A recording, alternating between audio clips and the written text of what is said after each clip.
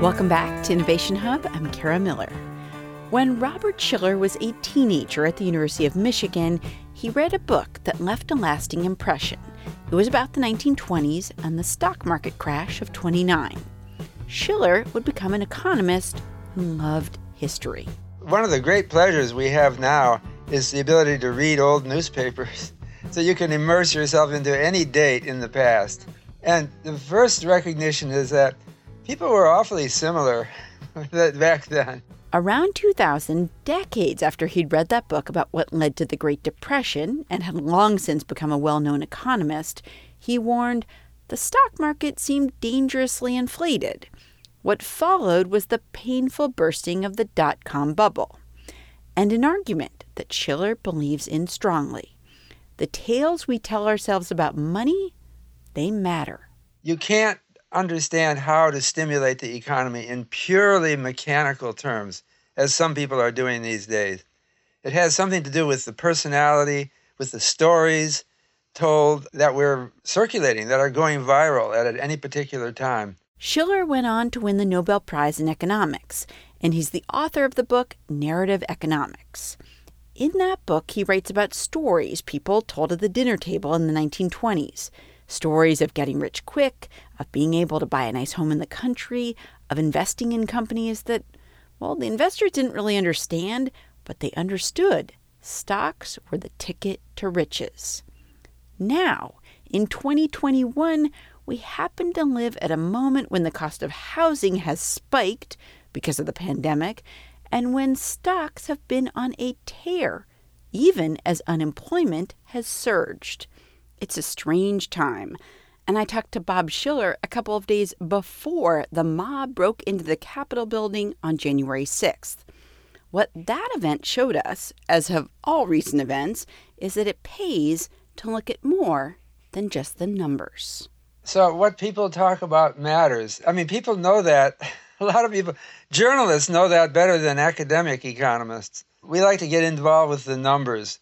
What did the Federal Reserve do at their last FOMC meeting? That's concrete. These stories are so nebulous and changing all the time that people are telling. But yes, I think that the Donald Trump era, he is a rather flamboyant businessman with a personal sense of style. Even people who don't like him are still influenced by him and by the atmosphere that he has generated. Maybe you can situate this for me in history, but one of the weird things about this moment is that it does feel like there's this bifurcation where the housing market's on a tear. The stock market's basically on a tear. It has been for many months. But you also feel like, you know, there are tremendous lines at food pantries. Lots and lots of people have lost their jobs and their health insurance. Is that normal? Is this a weird time in American history? It is a weird, but the answer to that is yes, it's a weird time. I'm comparing it to the 1930s when we had the Great Depression. Home prices fell, but they didn't really fall much in real terms. They kind of held up despite the crash in the stock market. Okay. So it's not like the stock market and the housing market go in lockstep together.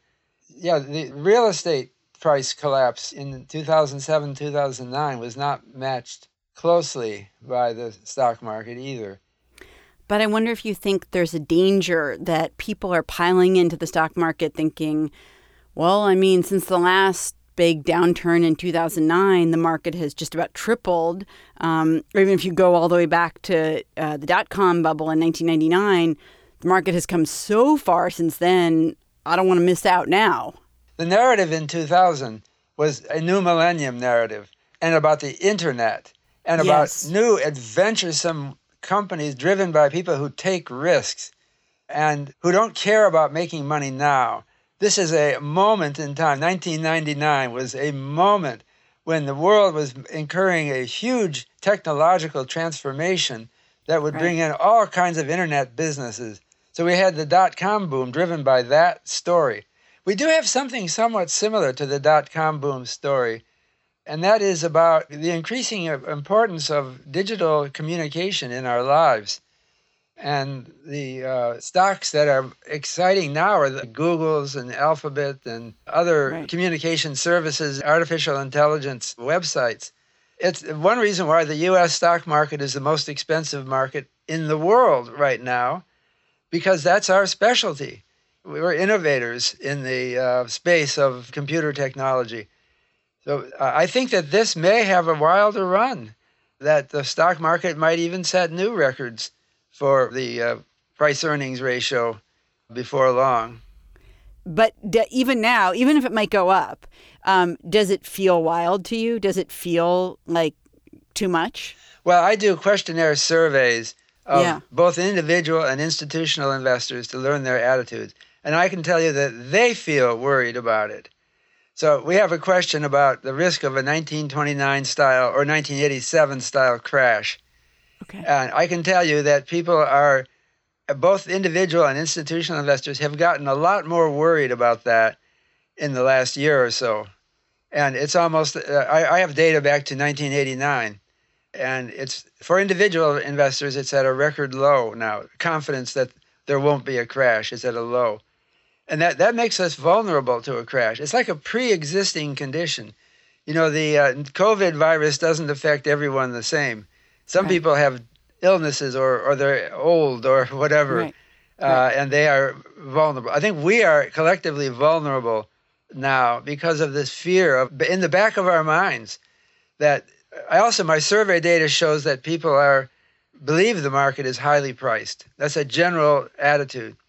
They just think it's going to be even higher priced, as they thought in 1929 before the crash.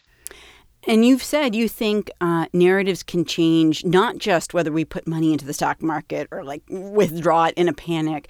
They can also change policy, like government policy. The policies that are passed are reflecting of the narratives of the time. Okay. So, for example, until the 1890s, we didn't even have the word unemployment. Did you know that? There was no unemployment. They used the word idle workers. That sounds like lazy workers. Right. And you think, well, it's their own fault. You know, in fact, back then in the 1890s, they would talk about drunkenness. And dipsomania was the word for addiction to alcohol. And so these people bring it on themselves. But starting in the 1890s, the word unemployment, involuntary unemployment, started to appear. And it got a recognition that some people just can't help it. The economy goes into a tailspin. And then suddenly you're being evicted from your apartment for non-payment of rent. And you're willing to work, but no one wants to hire you. That became strongly into the narrative during the 1930s. It didn't help people spend more because they became fearful of that. But that narrative brought the New Deal, and it brought much more progressive taxes. Well, that and World War II, which made much more appearance of heroism, men dying for their country. And so we went through a period in the 1950s, 60s, and a little bit beyond of compassion for people who, for no fault of their own, are faced with economic hardship. And I think that there's hope that that same sense of compassion will return after the COVID-19 and will last for some years. So when you think, I wonder when you kind of add the stock market back into this and how well it's been doing, I feel like it has ignored, and maybe that's just sort of the way it is and it doesn't matter to the stock market. But does it matter that we could be facing amongst, the folks that you were talking about, people who have lost out economically but have been doing heroic things? We could be facing a wave of evictions. We could be facing just huge amounts of hardship that we were only starting to see. But as this drags on longer and longer, the pain is going to be really tremendous. Well, I'm not forecasting that, but I think it's a possibility. It's a risk that we have to be attentive. So I've been advocating for 10 years now that Congress should pass contingency plans for that if it would happen. Automatic tax increases on the rich and lowering or negative taxes on the poor. This may sound like a radical proposal.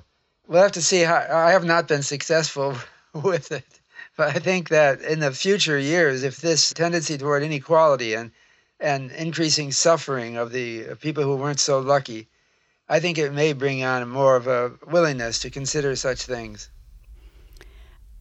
Finally, I just wonder, as you sit back and you think about the last, I guess maybe 10 months now, since we've really been in the heat of the pandemic, and you've seen it unfold around you, and I'm guessing you've probably mostly been home, right? You're right. I'm a cautious person. Yeah. So when you think about what you've seen, can you just tell me about it? Like, I mean, particularly financially, but like, what do you think is happening around you? And you just have so much more of a knowledge of history than most of us. I wonder if, like, how you analyze what you see. Well, it's a long story.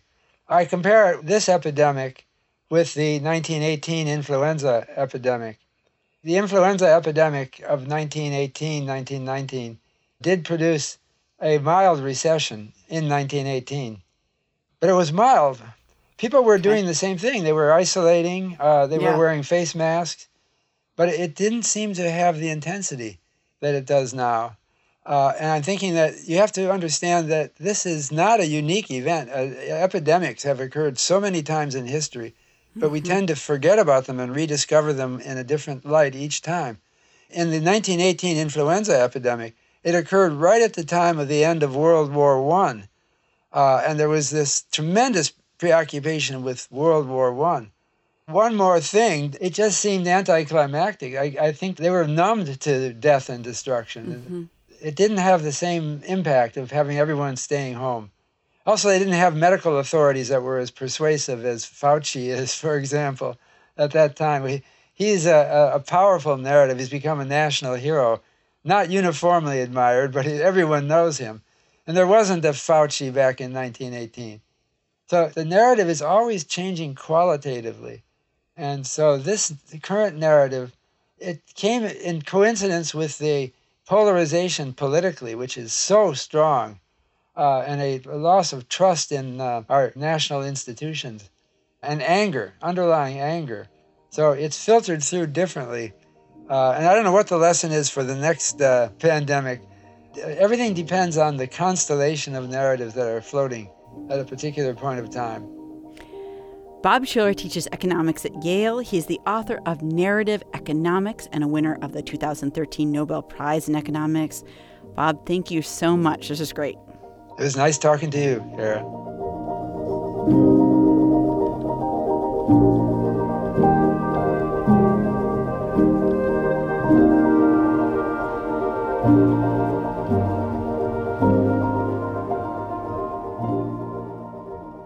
And on our website, we're going to have more about that strange separation between a housing and a stock market that have pretty much been on fire and an economic landscape that's been a lot shakier. Plus, we'll have links to the data that Bob Shiller mentioned that he's collected for years on how worried individual and professional investors are about a 1929-style crash. That's all at innovationhub.org. And a big welcome this week to our listeners on New England Public Media. Thank you so much for joining us. Thanks also to the people who helped put together this show. Senior producer Elizabeth Ross, producer Mark Solinger, and associate producer Sarah Leeson. From PRX and GBH, I'm Kara Miller, and this is Innovation Hub.